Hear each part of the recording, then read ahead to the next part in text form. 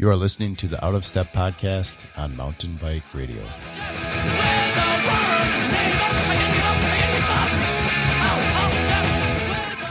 Hey, hi, and welcome back to the Out of Step podcast. It's been a while. Who are you? I'm Kyle. And I'm John. And we are the Out of Step podcast. Yes, we are. It's been that long. We don't even remember who we are. That's right. Mainly, I think I'm the one to blame. I've been working 60-hour plus weeks since about Thanksgiving. I think I've had about 3 days off since then. Totally all his fault. Nothing have to do with me.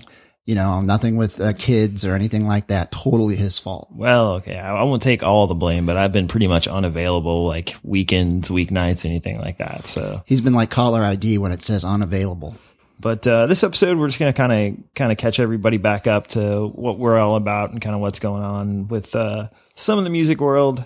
We're going to do things a little bit different, and we actually did some racing towards the end of last season, which we planned on talking about a few months back, but you know, hey, that didn't happen. So we're probably going to do a little bit of recap on that and talk about some of that stuff, and then we'll get back to a little bit more of the regularly scheduled program. As usual, I'd like to thank Ben for allowing us the opportunity to talk nonsense about music and bikes. You know, it's what we love, and it's always awesome to have an opportunity to share that with you folks out there. Yeah, and he's always gracious at putting up with our timeliness issues. I don't feel tardy. Yeah, he gets it, so that's good. So yeah, it's all about being a dad and having jobs and stuff like that. Yes, exactly. So I guess without further ado, we will kick this sucker off.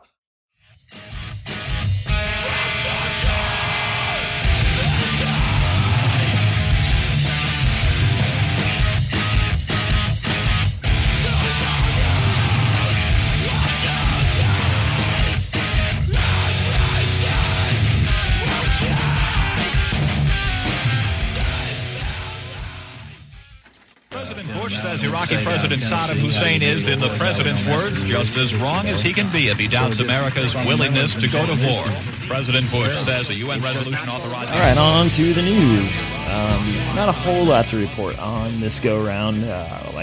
This is usually the slow time of year for touring bands and for, just music in general. There's a lot of recording going on, but not a whole lot of news generally. Yeah, not much in the way of releases. You know, it's a quiet period, and, the holidays tend to be when a lot of the releases come out. So limited news. Kyle, why don't you take the lead? Yeah. First things first, Gavin Van Lack and Chaka Malik from Burn and Absolution fame have both been in the studio working on new material for both those bands.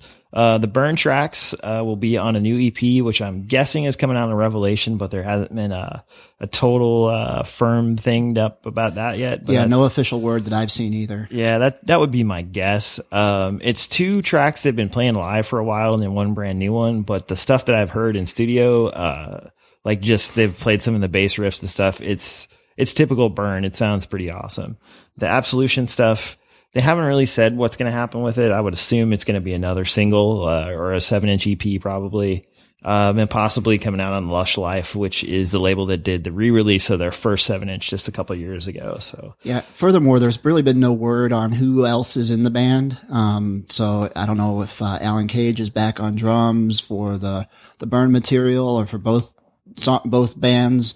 That'll have to be seen. But the core of the writing duo for both those bands are Chaka and Gavin, so it's supposed to be really good stuff. Yeah, I believe it's the original bass player as well, but I couldn't swear to it. I'd have to double check that. But yeah, I don't know any more about the drummer situation than you. So yeah, and don't expect to see them touring much in the U.S., probably hitting the bigger festivals, but they'll pretty much exclusively tour in Europe because that's where the money's made. Indeed, and much to my chagrin. Yeah. Also, in the studio again, one of my all-time favorite bands, Dag Nasty, with Sean Brown, actually have recorded some new tracks, and not sure where that's going to be. Whether it's going to be on Revelation as the Minority of One stuff with Dave Smalley was, if it's going to be on Discord because they did record at Inner Ear Studios. Yeah, and Red Hair just came out on Discord a couple of years back. That too. So all of those guys have a long-term relationship with the DC area and Discord. So it'd be interesting to see where that comes out.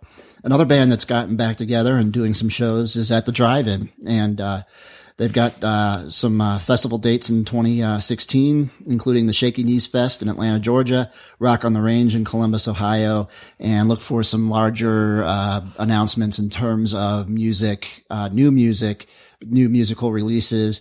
And I've heard rumors of them doing Relationship of Command via no, the big festival. Why can't I think of Coachella? Yeah, doing Coachella again. I'm going with records, and you're going to festivals. I'm screwing us all up. Well, I skip to the big stuff, records. Whatever. Yeah, that would make sense to see them at Coachella. It definitely sort of fits in with what's been happening there over the last few years. And maybe they'll blow that Guns N' Roses band off the stage. It's possible. Other bands reuniting to do some dates. Shiner, which is a local band to us from Kansas City from the 90s. They're actually doing a couple dates. One of them is actually going to be here, Champaign, Illinois, and then Grand Rapids. The bass player for Shiner was playing in Every Time I Die for a while. Yeah. Now he is actually a production assistant on SNL. So I'm not sure what's spawned this reunion, but hey, more power to him. Yeah, maybe we should ask Jonah Baer from Going Off Track if he knows that guy and maybe get a good interview with him. I think that would be fun. I know he's done interviews with some of the guys from Reggie and The Full Effect and some stuff like that. So it would be interesting to hear that.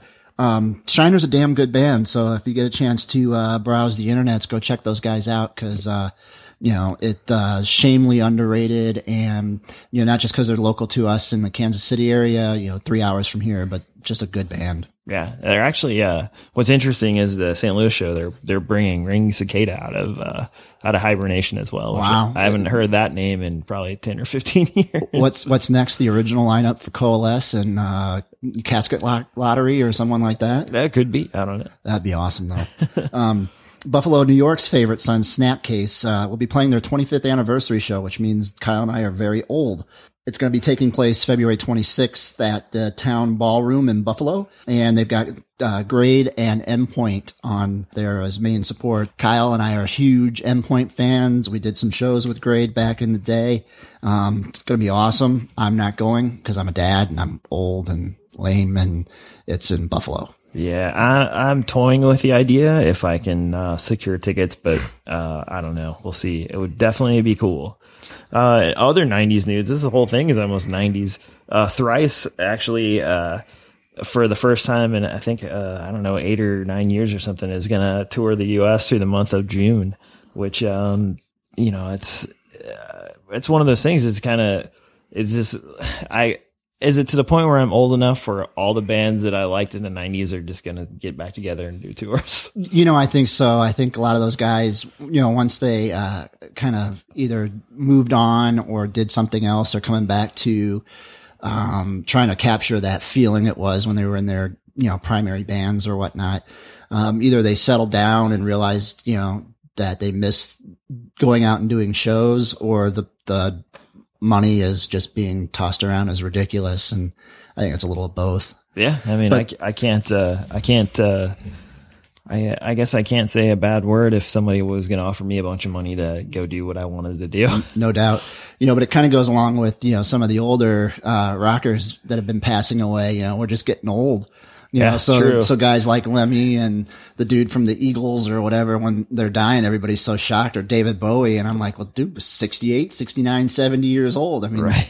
People die. Yeah. I'm sad that they're gone, but it's not a surprise. Well, yeah, for sure. The time does not stop for anybody. So it is weird though. I mean, I know, most of the people that probably listen to this haven't been surrounded by music for over half their lives and spent, hours and hours and hours in clubs over the years. But it is sort of strange because it's like, I never stopped going. Like, obviously I slowed down going as I got older just because I'm not as interested in seeing everything that comes to town.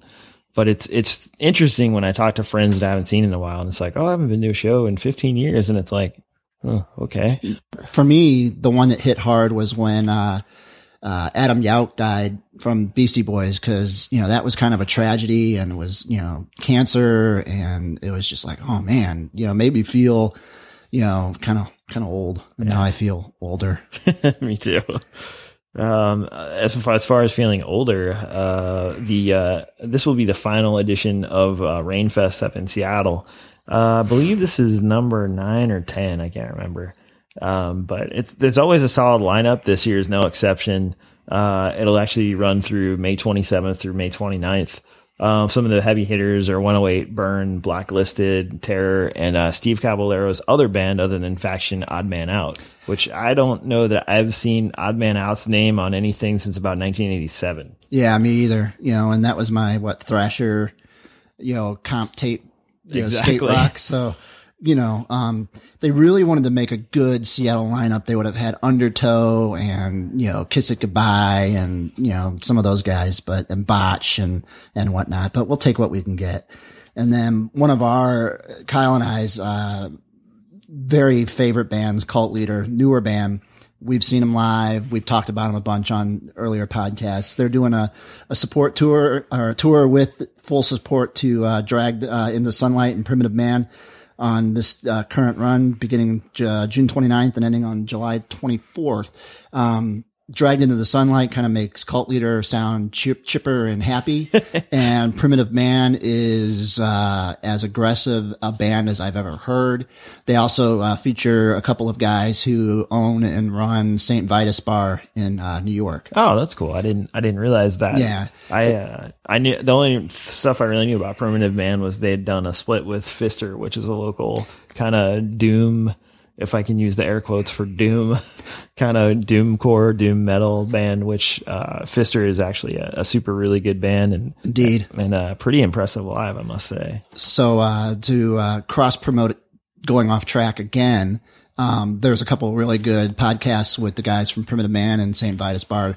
The most recent one with the bartender and singer for Primitive Man talks about the secret Nirvana show that they had played at their place with the two guys from Dave Grohl, Chris Novoselic or Christoph or Christus or whatever he's decided his name is now.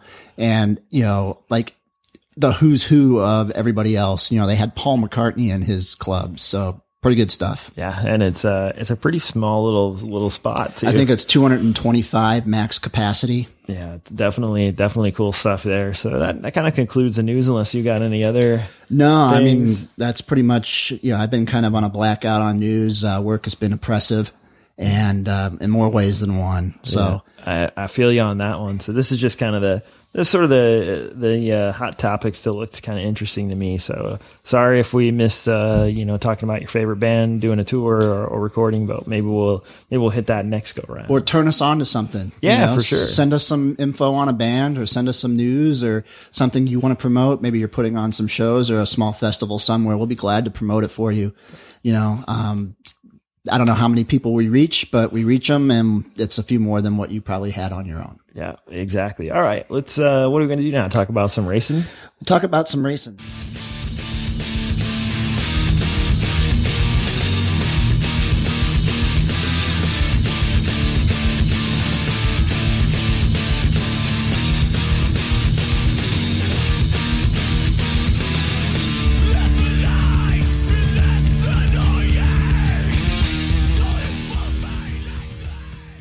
So racing on 2015 was an interesting thing, trying to fit that in with family responsibilities, family vacations, working full time, all those kind of things.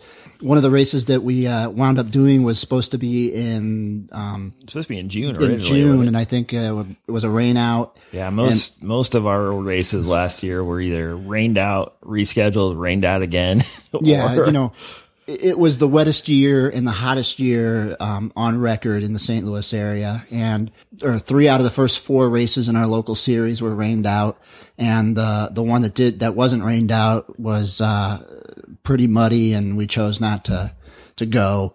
I also had a number of surgeries last year that kept me from racing in the early season, and so the remake or the rescheduled date for the Indian Camp Creek 369 race was on Labor Day. Yeah, which worked out well for both of us. Right. I couldn't do it in June. I just had switched, not positions, but switched time slots and at the place that I work. So I wasn't able to get off for that one originally. So was able to able to pick it up on Labor Day, which the week before was looking great. It was like 72 degrees. 72 degrees, partly cloudy. And then, come race day, and it was, I think, 89 degrees at 9 o'clock start time, and it climbed into the upper 90s throughout the race. Yes. For me this season, or last season, I guess it is now, I was working with a coach, Cameron Chambers, doing a lot of, interval training, trying to, maximize my time on the bike in the week, and then, getting the longer rides on the weekend. And, felt really good coming into the race. And then a week before, or the Thursday, the week before, that race, I took a spill and put 12 stitches into my, left knee, and, a lot of swelling. Wasn't sure I was going to be able to race.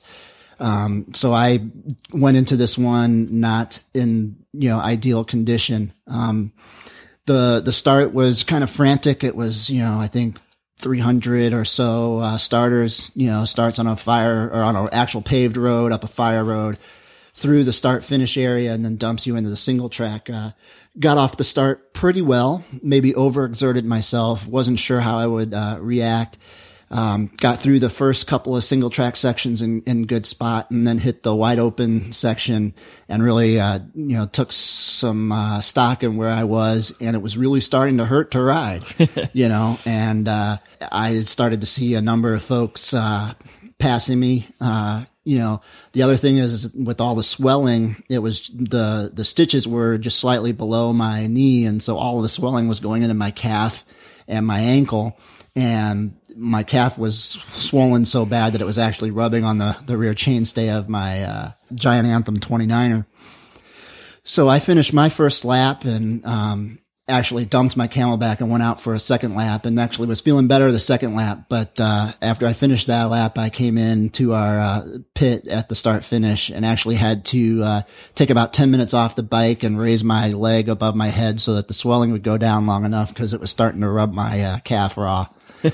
And, temperatures are rising, settle into a pretty good groove, but I had to stop about every lap, was able to get 6. Did I get 6? Or 7? Yeah, 6? I don't remember. 5 or 6 laps. I don't even remember now. It was an 8-mile course, fairly non-technical, not a ton of sustained climbing, but a lot of ups and downs. Pulled out 6 laps or 5 laps or whatever the case was. And, I did well. I didn't place anywhere. I was stopping for 10 minutes every lap, which actually was a good thing because it was so damn hot. Yeah, considering it was oppressively warm. I mean, if you're from the Midwest or even, or the South for that matter, like humidity is ridiculous, especially in St. Louis in August. Yeah. We're talking upper 90s with 85% humidity with the heat indice of, probably 105. Yeah. So it was triple digits. I know for sure. So yeah, towards the end of the race, like I think on my second to last lap, I think I pulled over at our pit and sat down for about 15 minutes just because I was getting overheated. Yeah, I know I went through, I don't know, maybe 75 ounces off my Camelback, 10 bottles of water, and 5 quart-size Gatorade bottles, plus, a handful of Endurolite tabs and, I don't know, 10 goo packets and more ice cubes than I know what to do with. And, it was really just a battle of how of attrition and how you handled the heat. And, for me, I just didn't come into the race. My training was great. I had some amazing numbers for me, doing a couple of 20-minute tests. I was really pushing some good numbers. That was the week before I got hurt, and, just wasn't what I was hoping for. Kyle did pretty well. He was, strong. Yeah, I did better than I was expecting, just because like most of last year was just kind of recovering from my knee surgery that was a lot more involved than I had originally thought it was going to be. We sound old and broken. Yeah, well, we are old and broken. I have had 3 knee surgeries in the last 5 years, 6 years. I think in the last 8 years, and I've been told that in the next 5 to 10 years, if I'm lucky, 10 pushing it, then I'm going to have a full knee replacement. So that would put me getting a full knee replacement before 50. Yeah, So- and that'll cost more than a titanium bike. So you know, most of the spring was kind of just a lot of trying to get back in the swing of things. Like my surgery was in December. I don't think I got back on the bike until February, I think, is when they released me to start doing some riding. And so, you know, with the wet spring, it just seemed like it took a long time to sort of start coming around. But, you know, I played it kind of conservative, on the racing last year, cause I had switched jobs and didn't have as much flexibility to get off on Saturdays as I had in the past. And then, you know, plus just trying to get back in the swing of things with the knee and whatever. But, you know, I was really excited to get to do this race because it's one that seems like every year I want to do and something comes up. Like I think one year we saw Black Flag the night before. We did. And then I think I might have went to Chicago one year the night before. So something always comes up and I don't usually get to do it. So when I couldn't do it in June and I knew it was going to get rescheduled, I was pretty happy that I would be able to do it. So, You know, and the team that puts on this race, that promotes it, they do an amazing job. I mean, it's on par with some of the more regional size races. If they did it correctly and if things continue to progress the way they are, it would be as big as the old Tour de Wolf race in Memphis. I'm sure some of the guys from JRA remember that race. So maybe not. they might be too young. They might be too young. Matt's probably, you know, wasn't born when they were doing Tour de Wolf. No, I don't. No, he was alive. I don't know, but you know, Kenny probably remembers that race. But you know, it's just such a well run, well done event that you know. I'm definitely going to do it again next year. It's one of my target races. It's going to be in June. I've already cleared it with my my wife, so we're good. Yeah, same for me as well. It's definitely one of the races I want to do again, and I don't, you know, it's like now that I kind of have a better handle on how my knee's going, and I've been doing. It's hard to believe, but I actually have a gym membership, which I never. Holy shit! And I never thought in my wildest dreams that I would do that because my anxiety is so bad that it just isn't in my wheelhouse. But right before this race, I ended up back in physical therapy because I was dealing with some muscle imbalance on my right side versus my left, which is why I got a gym membership. So it's like I've been doing quite a bit of some strength related stuff and a lot of trying to sort of fix this imbalance. So hopefully, you know, things will be a little bit better for me this year. And, you know, in the long run, hopefully it'll give me a few more years on my knee, before I got to get it cut open again. But we'll see. I mean, all in all, I think it was a successful deal for us. Like, you know, we both, I think, took it kind of conservative considering, you know, either, you know, physical and everything else that was going on. But, you know, we both ended up doing pretty well and I think maybe surprised ourselves a little bit that day. I won't lie. I was a little disappointed. Going into the race before I got hurt, I kind of had some probably delusions of grandeur. You know, not that I was going to win the thing or place top 5 or anything like that, but I had a lap count in my mind that I wanted to do and I didn't make it. And I was, a little bummed out about that, but you know, considering I had 12 stitches in my knee still at that time, I guess I did all right. Yeah, I think you did all right, but much like you, I left more on the table than I would have liked, but you know, it's one of those things I didn't want to blow myself up, but then like when it came down to it, I could have done more laps. Yeah, I could have at least done one more, but at the time I was glad to stop. So the second race we did, and we both did this one together as well, was up as Kyle answers the phone. Nope, he does not going to answer the phone. The BT Epic in at Bass River in Bourbon? It's actually in Steelville. It's in Steelville, but it's outside of Bourbon. It's basically part of the OT Trail, the Berryman Trail, and some fire roads and whatever. And it was on October 24th of this year. Once again, going into the race, I didn't have the greatest lead up. My wife was selected for a cultural exchange with some schools in Israel. And so she was gone for the 11 days, basically prior to the race. So I was, single dad with a kid in 8th grade and a kid in 5th grade and, shuttling them back and forth from Taekwondo practice and, chess tournaments and all sorts of stuff. So my riding leading up to it was not what I was hoping for. Again, I was feeling really well, really good going into the weeks, the prep for that, but it just didn't land where I wanted.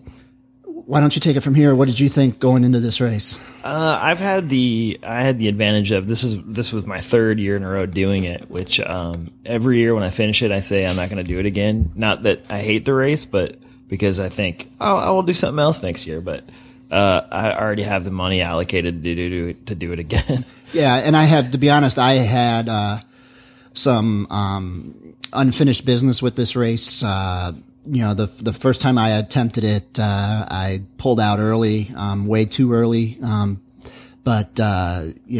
my goal going into this, really was to smash the race. I had a number in mind that I wanted to do based on some people that I've either raced against or whatever. And really thought that I was gonna, with the work I had been putting in, was gonna come in and do really well, but I just had an off morning. I think part of the trouble is, it's about an hour and 45 minutes. Yeah, with, it's not quite 2 hours from our homes to the race venue. But, so that if we want to get there in time to sign in, et cetera, we're leaving the house at, 4:30 in the morning. And I had to work the night. Was it a Saturday race? Yeah, it's a Saturday. Yeah, it was a Saturday race. Yeah, so I had to work the night before, Kyle as well, and it was just my stomach never felt good, and I just felt tired and lethargic, making excuses. I sucked that day. Yeah, it's I've done it both ways. Like I've stayed, just like not on the race venue itself, but in the neighboring town over. I've stayed there twice, and then this year I drove from home. It's kind of a toss up. It's one of those things. It's, it's like, it's close enough where it's like, I almost want to just stay at my own bed and have everything here and just leave in the morning. But at the same time, it's like, it's like I'm getting up that early for work every day, but it doesn't mean I still want to do it on race day. Right. And it's a toss up also because it's the difference between $100 race or a $200 race with a room. Right. Exactly. Being a dad, I keep saying that, but that's expensive. Right. For sure. But, jury's out on what I'll do this year, but, I don't know. I mean, this was not the fastest I've ever done it. But I think as far as my finish, as far as how I felt and how I felt during the race, it was probably the strongest I felt during the whole thing. And it's only the second time I've raced the same course. Right. So, start is at a resort, and it starts on gravel. Rolls pretty easy for the first 3/4 of a mile, and then you start climbing, and you pretty much climb for the next 3.25 miles. It's almost 4 miles to the first single track. Yeah. You make a left into the first single track, and it's pretty much the conga line of dealing with people, and you're why the heck are they braking in that spot? Or I could pull a Matt rant right about now, but and so you're dealing with a lot of start and stop and people who might be able to climb but don't know how to handle their bike. Yeah, which I think it's typical. Yeah, same everywhere. Stuff, but I agree. It's like I tend to on these starts, like I probably start way further back than I should. You do, but at the same time, it's like I'd almost like, I don't know why in my head it seems like this is the way I should do it, but it's like I'd almost rather start off a little easier and just pick them off once we get to single track. But I think next year I'm going to start a little bit further ahead. Yeah, and I've got some ideas for some local courses where we can replicate kind of that first section, and then some of the end sections. We'll get to that. So the first, single track, there's not a whole lot of climbing. It's, you've pretty much done all of your climbing, and you're in the long term kind of descending to the first aid station. Right. And it's a pretty nice set of single track. There's a couple of spots where it really, binds up, where people, again, they don't know how to descend, some steeper stuff, or it descends and then it, kicks up to, a 20% kind of hike a bike. Yeah. Part of the problem is some of the Ozark Trail is still fairly fall line trail stuff. So some of the stuff we're using, on this race course is not necessarily the best design for an event, but it's only small sections, so it works out. But yeah, you end up in some stuff that you kind of go straight down and straight back up on the beginning there that usually causes some havoc. Yeah, and it's that getting started again kind of thing. I know that in one of the hike-a-bike sections is where Kyle caught and passed me, and I just was having a very difficult time catching my flow and getting into the swing of things. Dumped into the first aid station, which is about 8 miles in? Yeah. 12 miles. No, I think it's 12 miles in for that one. Yeah. I can't remember, but then it's 7 or 8 miles uphill from there, basically. Yeah. This is where I fell apart. It's just, this is pretty technical, Rudy, climbing. I mean, it's, you get to a point on this section from Brazil Creek to the Berryman campground where you don't want to go downhill anymore because it's going to be followed with another 15% kind of uphill climbing switchback kind of section of single track, and it's in many places it's rutted out with horse damage, and you're lifting your bike over roots, and I went into a dark place. My head was just bad. I'm pushing my bike, and I can't wait to get to the second aid station. It's the bag, your drop bag location, and I was ready to toss in the towel and find a ride back to the car. Yeah, well, typically, I don't think this is your favorite part of the Berryman Trail to begin with. No, it's not. But when we did a pre-ride out there, we both smoked this section. So it's one of those things where they have done a lot of work in the last couple of years and improved it, but it's still just, it is what it is. It's uphill, and I don't know how many switchbacks that you go up and down. And for me, it's like, if I can get in kind of a consistent rhythm and not overcook it, is it fun? Not so much, but it's just, you just kind of just churn the butter, so to speak. Yeah. So, I mean, I was hoofing it more than I should have. I was getting passed by people that had no business passing me, and it was pretty demoralizing. I was pretty bummed out, and I'll be the first one to admit that my mental game is not my strong point at all. It's my Achilles heel, if you want to say. And I was in a dark place. I was in a real dark place. Not only, my bikes were sold, my wife's bikes were sold, my kid's bike was sold. Everybody didn't. We were now going to be, riding, Segways or something. I don't know. I was done. Yeah, that's part of the advantage of being able to have done the same course multiple times. Like, every time I've done it, this section's been in it, and obviously you and I have ridden this section multiple times over the years. So, it's like, having knowledge of the rest of the course and what I was coming into sort of kind of helped me on that section. I think where, it's, if you're having a bad day already and getting kind of behind the 8 ball, it's like, I can see where it goes bad quick. Yeah, but your mental game is better than mine anyway. So, you've always had a stronger mental game. I'm good as long as things are flowing well, or it's just a couple of things, a clipped pedal here or there. But if it's, if I'm not feeling it, or my legs are not good or whatever, it's tough for me to bounce back from that. I wish that I could be that person. I think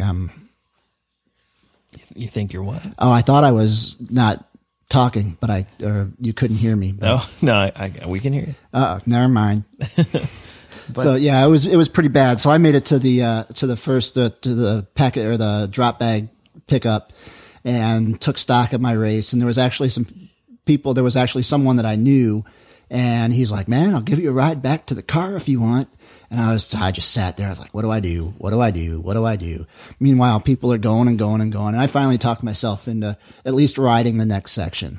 Yeah. Well, the next section is one of the most fun sections on the course. Typically, it's one of the most fun sections in the state of Missouri.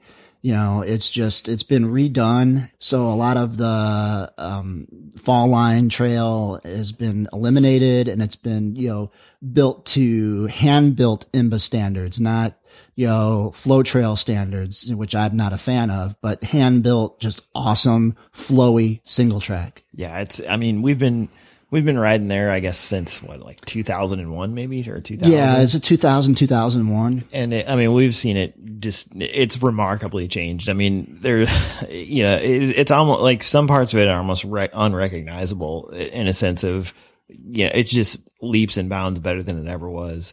Yeah. And I actually found my, rhythm and my, fitness actually kicked in on this section.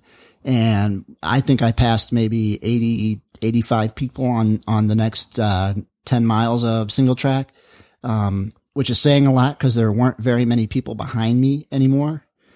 So I was feeling pretty good on this section. Yeah, so was I, but I knew what you didn't know, which is the next section after this is the mother of all sections on the race. So yeah, so I was trying to keep it together, even though it's kind of hard to hold back. Well, I was, maintaining my wattage, and keeping it in the levels that I was supposed to. And my heart rate there's a few climbs that are, that are going to jack your heart rate a little bit. But, I felt really good on this section, and I was, just happy to be having fun at this race. You get to a section where you dive into a fire road climb that's, not very long, maybe 3/4 of a mile, but there are sections that are, again, 10, 15%. It's definitely, your 30 or 32, 40 kind of a climb where you're just spinning. And then it's, another 2 or 3 miles of, gravel, fire road. And then you dive into a really awesome, 3 miles of descending. What I didn't know is that the Three Widows were, following this section. So it was 3 miles of descending, followed by about 4 or 5 miles of just stupid fall line, poorly designed shit trail. Yeah, like the first parts of the climb are all right, but when you get towards the end of those, it really is it's not the best designed. But yeah, that section was new last year, and like when you dump into it, it's awesome because it's like for Missouri, it's a pretty extended descent. And I remember last year or the previous year when we were doing it, the guy behind me is like, dude, this is awesome. I can't believe, like this is great. And then once we started going up, it was like, oh, this is not so great. Right. You definitely pay for your 15 minutes of fun or whatever with about an hour of just absolute stupidity. The top of those climbs, where it's, a 20%, climbing switchback to lift over a 3-foot rock just to climb, just to get over to the next part of the switchback or whatever. It was, yeah, that's, it's one of those things too, where it comes in late enough in the day where you're already kind of tired and fatigued. So the last thing you want to do is have to do these switchback climbs that are, that are calling for you to like, unweight the front end and then hop the back up. Right. So you're just like, oh man, screw it. I'm just going to carry it. Let's go. Right. And so you're just looking at the guy who's, maybe 200 yards or 300 yards ahead of you. And you're like, oh, I can catch him. No, you can't, because he's walking the same pace you are, and you're like, oh, I'll get him up. No, you won't. So, you work through that section. You finally get to the top of the last of the Three Widows, and you kind of descend into a pasture. Yeah. And then you go through a fence, and you're back onto the resort's property, and they pretty much roll you right by your car, and you have another 10 miles or 12 miles of race left to go. And to get to the next sections of single track, you have to go up a paved 15% climb that goes for a mile. Yeah, probably. And then you make a right-hand turn onto some gravel. A lot of gravel. And it just keeps going. And there's more. And then it goes again. And then you think you made it, but you didn't. Right. And then you see some people crossing the road, and you're like, well, that's weird. Yeah. And then you keep going further, and then you make a right-hand turn and understand why they were crossing the road. It's like, no, I got to go back. Right. So, when you're further ahead in the race, like Kyle, there's people that are crossing in front of you. When you're kind of towards the back of the race, there's no one left to cross in front of you.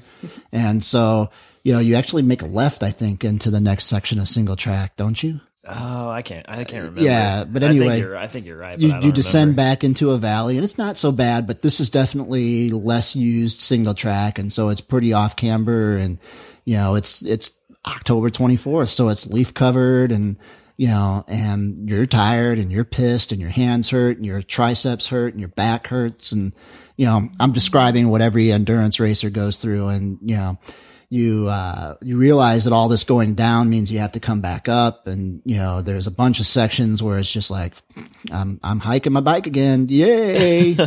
Yeah. This is also another one that I had the luxury of having a year prior to doing, which the year prior I thought from, the only bad thing I can ever say about the BT Epic is it's an awesome race. It is an awesome race. And it's organized very well. It's marshaled on race day. But the information about the course sometimes is a little sporadic. Yeah, you start here and you end here. That's pretty much what you get. So the previous year they said, okay, the course has changed. Like you're coming back into the resort and you're going up the hill and you make your right and you come back down. So I'm thinking, okay, cool.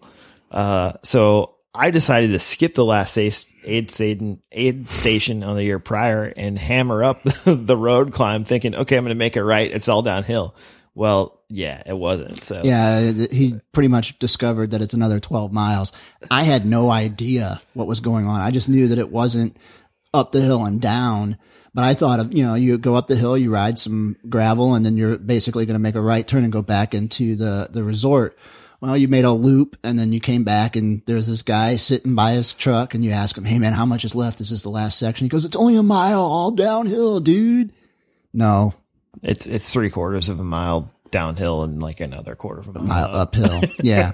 So I rolled in. I think I was a little bit over 7 hours, which was not at all what I was hoping to do. That was 2 hours off of my time. But, I had probably 20 minutes in the first, not at the first aid station, but at the drop bag, aid station, and probably another 20 minutes at the last aid station. So there were 40 minutes and a number of sit downs and a number of, come to Jesus conversations and, and whatnot. So there's plenty of room for me to cut off some time. Yeah. But that's kind of what this kind of racing is, though. I think it's a lot of inner struggles and sort of, however you can motivate yourself to keep going. I mean, there's obviously people that are super strong and it doesn't get to that point, but for the rest of us, there's quite a bit of mental gymnastics going on along with the riding. So yeah, but my brain says one thing and my body says something else. I don't understand. Yeah. Well, I mean, that's part of I think that's part of it. And for me, like doing these things, these more endurance oriented things now are it's more of just seeing how far like I can push myself. Like, it's like we've always done endurance racing from the beginning, but we used to do, 4 or 5 person team, 12 hours and 24s.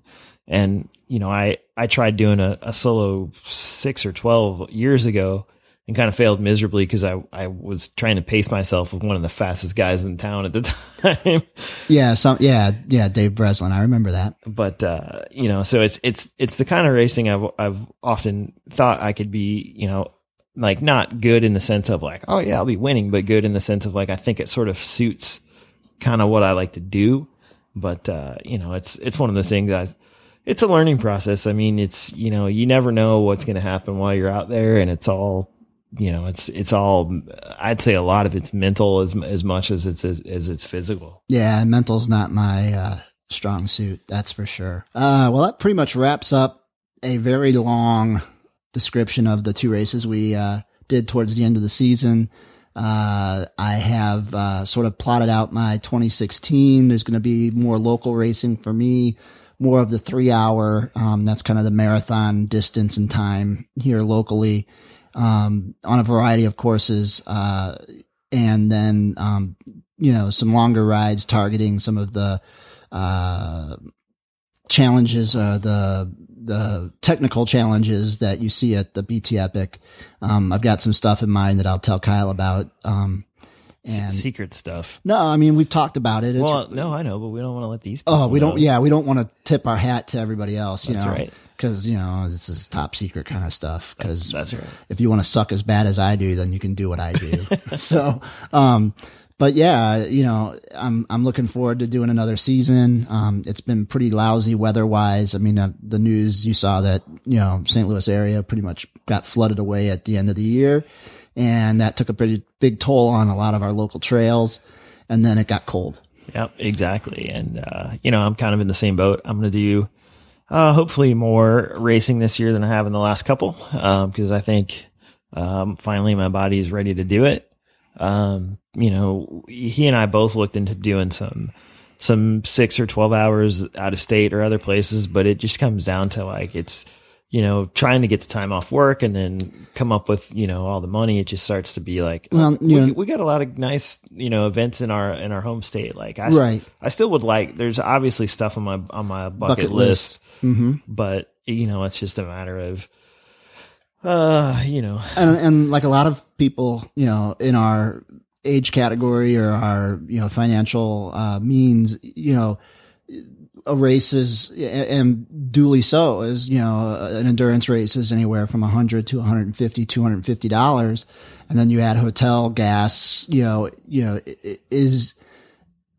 I have the means to do, to pay $750 for a weekend of racing, when I can, it's just, the cost benefit, let's figure out racing first and then see what goes from there. Yeah. And you and I both have, your situation's different than mine, but we both have, like a lot of people, the component of, well, if I go away for 3 days to do this race, is, my wife going to come with me? Are the kids coming? Like, how are we going to deal with all this? Which, anybody in our age group, this is obviously, we're preaching to the choir. Right. So, it becomes, it's just, if you go solo, who's going to support you on one of these big races, and those kind of things. So, yep. So it's the, as the Who would say, it's the young man blues, but it's the old man blues, I guess. So support your local bike shops, support your local race promoters,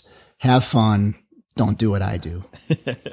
All right. Let's get back to some of the music talk. You guys are probably bored about this bike talk. Who cares about these guys and their old fat guy racing? All right. Let's see. We're going to originally we were going to do a whole episode kind of like this, but with the delays and everything, we're just going to probably hit one or two of these maybe through the next couple episodes. Yeah, I think that's a good way to, just have some fun with some different kind of content and turning people on to some music that they may not have heard of, or talk about favorite records, maybe stir some controversy or have some, discussion or some back and forth with us and fans. So listen to what we got to say. We've got some top 5 lists coming up, and, write your own top 5 lists. Tell us that we're stupid. Tell us that they're awesome or whatever, but we would love to hear some feedback.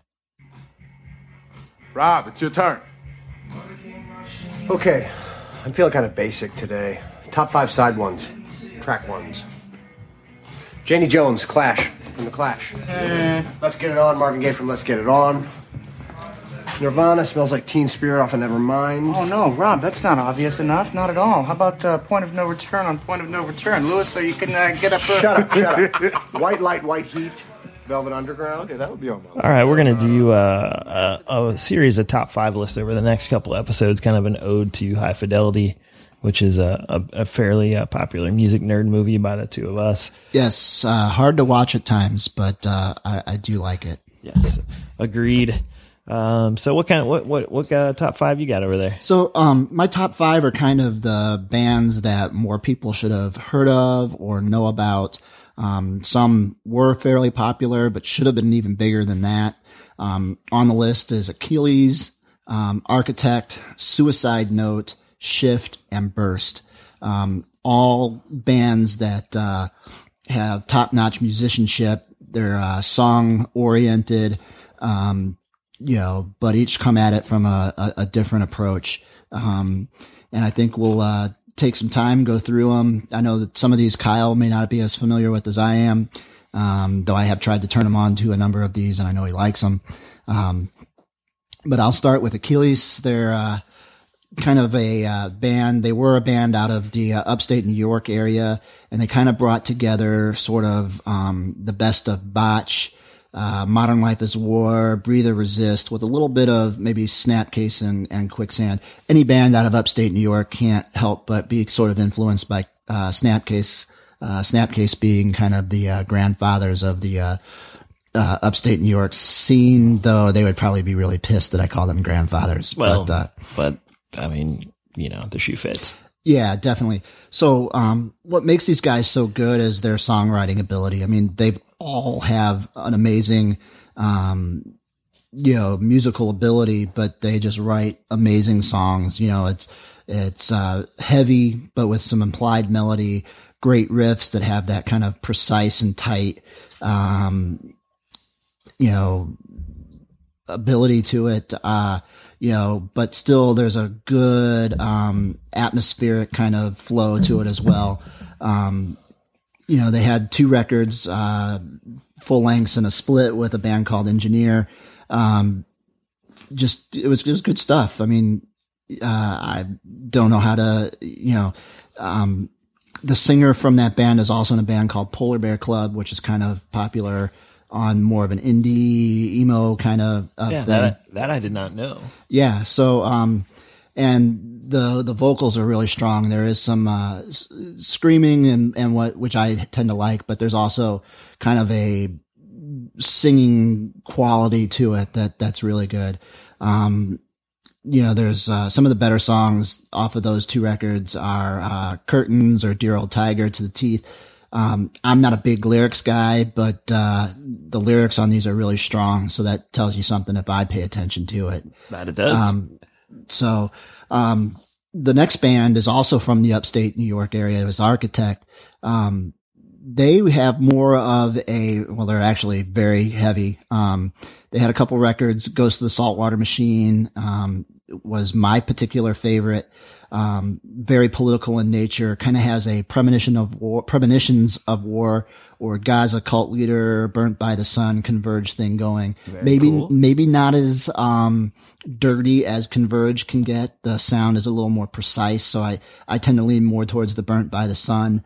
But whereas Burnt by the Sun, their technicality kind of grates on me a little bit. The songwriting in Architect is just short, precise, and to the point. They were on Black Market Activities, which is kind of a Metal Blade subsidiary label. Guy Kozlowicz, from the Red Chord did their production. Awesome. He's the man. When it comes to that particular sound, just tight, precise. Their second record, I Am Become Death, was really good as well. I might have totally blew that title. I'm not sure if that was the title of the song. I can always get that mixed up. But just a strong, strong band. The next one from Ferret Records is Suicide Note, and this is kind of a left field kind of band. Like I said, they were on Ferret Records. For me, it's kind of like if you took Black Flag, DC Hardcore, and Swerve Driver and mixed them all together. Now we're getting somewhere. That's, so if you took like, or if you took Drowning Man, Converge, Rites of Spring, and, I don't know, My Bloody Valentine, and threw it in a blender. And that's kind of, for me, that's kind of where they fall. Their first Ferret record, with, Jackie O on the cover. What's the name of that record? Oh, shoot. I know the record too, and I can't think of it. You would think I would have written it down like I wrote every other thing down. Yeah, that's all right. Yeah, I sure didn't. So go figure it out. That record's amazing. Yeah. It was produced by Kurt Ballou at God City, who we've talked about on previous podcasts. So therefore, it's got to be good. Right. It's got that kind of distorted feedback, washed out wave of sound, kind of like, who's the Wall of Sound dude? Phil Spector meets, I don't know, Greg Ginn kind of a thing. Very driven with a sense of swing though. And I think it's that sense of swing and that kind of, that vibe that really lends to the songs. Great riffs, good stuff. They're from Indiana. Yeah, they're from Bloomington. You got to see them, didn't you? Yeah, shoot, it was probably 15 years ago. My buddy Ben was going to University of Indiana at the time. This was before I was dating his sister, which that's a whole nother story. Yes. But, the sad thing is, Kyle, that the Ferret record that I can't think of was released in 2003, which was 13 years ago. So yeah, that says a whole bunch. So, the band that I think that should have been much bigger than it was, and they had some pretty good push, was Shift. They were a band out of the New York City area. They featured Joshua Lauk, Brandon Simpson, and Samantha Maloney on drums. If you think you may have heard of the Samantha Maloney name, she went on to play drums in Hole. She did a stint on tour with Motley Crue. She played in Eagles of Death Metal. So she's an amazing drummer, amazing talent. I think she currently plays in a band called Chelsea Girl, I think. And Peaches is another band that she's playing with. I did the old Wikipedia lookup on her. They had 2 records out on Equal Vision. Equal Vision. That was Pathos and Spacesuit. They kind of fell under that Quicksand, Orange 9mm, maybe even Texas is the Reason, Far kind of vibe. Guitar driven, but a sense of pop and melody.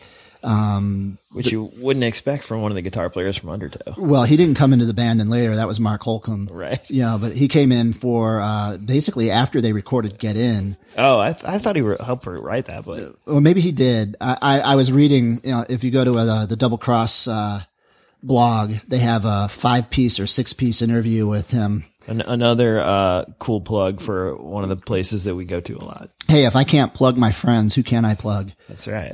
My wife probably, but anyway. Whoa, that was a Andrea joke if there ever was one. I'm not sure I can do this podcast anymore. Sorry, Ben. But got to see those guys a couple times. Once with Orange 9mm during on the Spacesuit tour.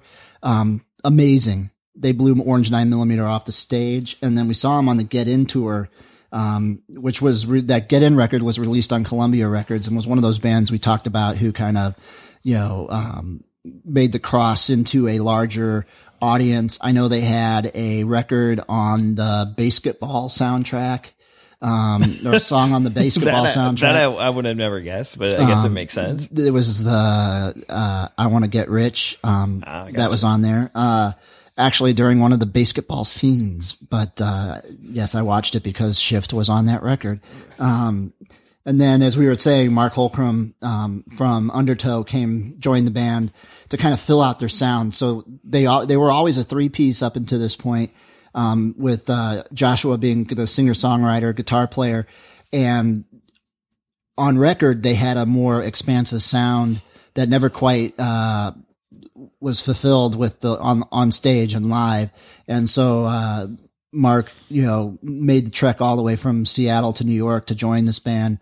And then I know he did a substantial run of U.S. touring, which was one of the times we saw them. And then Europe, Australia, a few other places like that.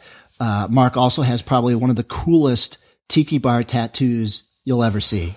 Yeah, that was way before that was a thing, I think. Yeah. And then my last band, you have anything to share on Shift there, Kyle? It's one of those bands that, I was like a fan from Equal Vision Records from the start, obviously with the Ray Capo Shelter tie-in. Right. When the first record came out, when Pathos first came out, I remember getting it.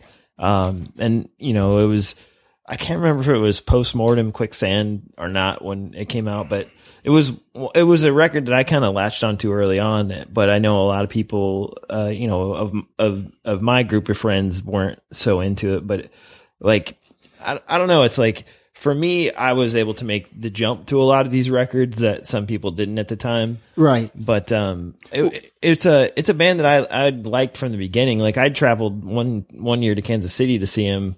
Which they ended up not making it, but, we've done that a few times. Yeah.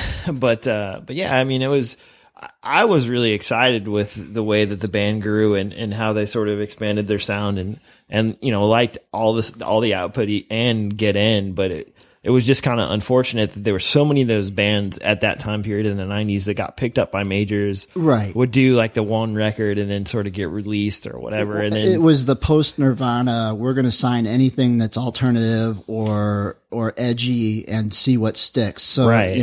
I mean, it was when Helmet was getting $1 million for, signing to, signing their record deal, or, bands like the Poster Children out of, Champaign, Urbana, Illinois were on a major label, or Far, or, it was, well, if it worked for Nirvana, if it worked for the Pixies, it's got to work for these guys. Yeah. Unfortunately, like bands like Shift and some of the other ones, like, they probably would have had, maybe not a better career, but a longer career, perhaps, if they would have went to the intermediate route. Yeah. Or even stayed on Equal Vision, because, Equal Vision kind of ended up turning into a label that they probably could have survived on. At least they didn't go to Victory. Well, but in the 90s, that was kind of the thing to do. That was the thing to do.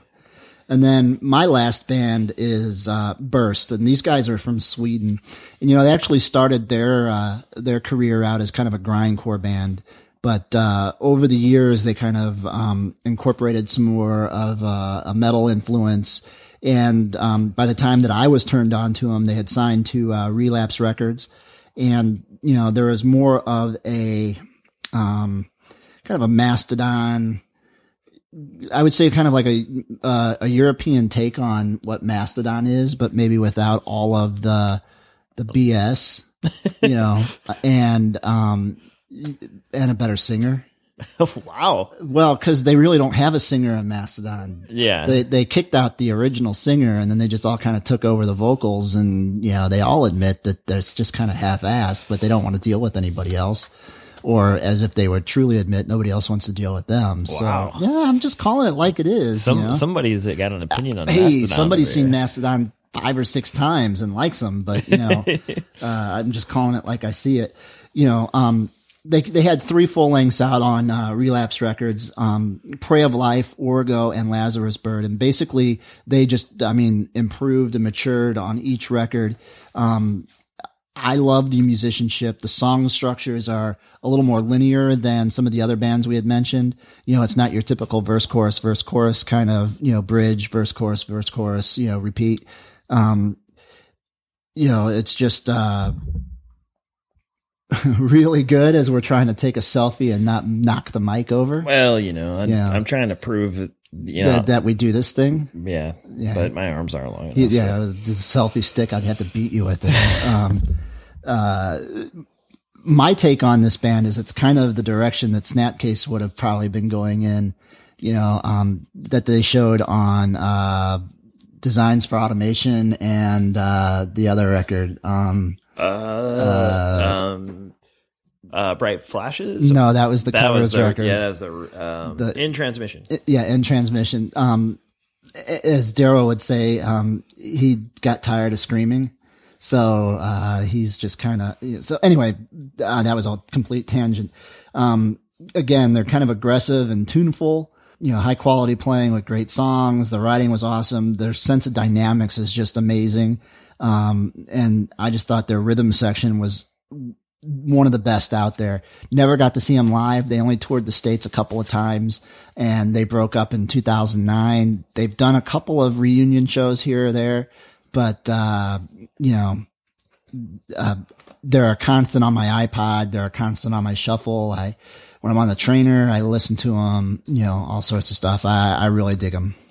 That's cool. It's a band I'll have to go back and revisit, because I have the first 2 records. Like I bought Burst, if not the second one as well on my own, but it's just like, it's one of them that gets lost in the shuffle on. Well, yeah. And that's just it. I mean, for me, I tend to be a music hoarder. That's why my iTunes right now has 280,000 songs in it, almost 3 terabytes worth of music, which is ridiculous. And so it's tough sometimes for me to listen to everything. And why do I have it all? And shouldn't I just get rid of stuff that I don't listen to, et cetera? But I'm a hoarder. What can I say? You'll see me on one of those shows when I die or something, Yeah, it's not a bad thing. I mean, I think there's something to be said for being able to have a song for just about anything you want to post on the internet. Definitely. But speaking of that, hopefully I'm going to try and revive the blog this year. We have a blog? Yeah, I think I posted to it a handful of times last year. But yeah, I'm going to try and get back to doing that. There'll be, hopefully a little bit more content about stuff we discuss on here, and then a little bit, probably more. There'll be more probably about what we're doing on bike on there. But definitely, it'd also be a good place to, as well as the Mountain Bike Radio website. It's a good place to get in touch with us, ask questions. I'm glad to talk and babble and ramble. I'm really good at it. But if you want some direction or some talking points that you're interested in, let us know what those are. Yeah. Or if you're like, man, I think all the music you like is stupid, you should listen to this. Let us know that too. Yeah. And then you can listen to a different podcast. Well, or you can, it'll be like, we can just go the JRA route. Like we can tell you how dumb we think it is. Like, right. Why would you buy that bike? That's dumb. Right. Why do you listen to that, man? That's stupid. No, but that's the beautiful thing about the music thing. I mean, granted, I have my proclivities to heavy and hard music, but at the same time, like I've said on this podcast before, if you went through my iPod America collection, you'd kind of laugh at some stuff. Well, definitely. I mean, they call them guilty pleasures, but they're really not guilty because it's all music and it's all good. It's kind of like a bike. I might be a bike snob. I'm definitely a music snob, but if you're on two wheels and you're having fun, it doesn't matter if you're overweight or, riding platform pedals and sweatpants, you're out there riding, and that's all I care about. Exactly. The only other news I can think of that's fit to print, my band is actually kind of on an upswing again, which is odd. I guess no one's having babies this year. No babies. So we're doing some riding and supposedly recording this year, but I think we've been saying that for like the last 3. Yeah, but you have the Spinal Tap of bass players, so. Yeah, but we have you have to be like 6 feet plus kind of. Well, wasn't Joe on bass though? He's like 5'3". Yeah, and Al was our first bass player. He didn't make it either, but ever since then we've had like a 6 foot barrier. Yeah, there you go. But I guess at some point we'll talk a little bit more about some of the stuff that John and I have done and some of the band stuff. But if it actually comes to fruition that we're going to do some recording and playing out of town, I'll be sure to mention it on here if anyone's actually interested. But that's all I know. It's back to the gym, I guess, for me for a few more weeks or months until the weather breaks. And yeah, back to the trainer. Intervals suck, but I do them anyway. So, hopefully, people are stoked that we're back. We're going to try and be a little more regular this go around, but it all really, unfortunately, is kind of not up to me right now. It's up to the powers that be. If we get enough staff hired on and trained up where I can actually get some days off. So good luck with that. I tell you what, I'm stoked to be back. It's awesome that Ben allows us the platform and the opportunity to do this. Support your other podcasts, be it JRA or Being Dad or what is it? The Funky Livers. Bad Livers. No, I can't remember it, and they're gonna kill us. They're from Springfield. Sorry, guys. I was just making a joke there. Oh shoot! Why can't I think of what they are? But oh well, we're bad hosts. We're bad hosts. Bad hosts. All right. Well, thanks again for listening, and good night.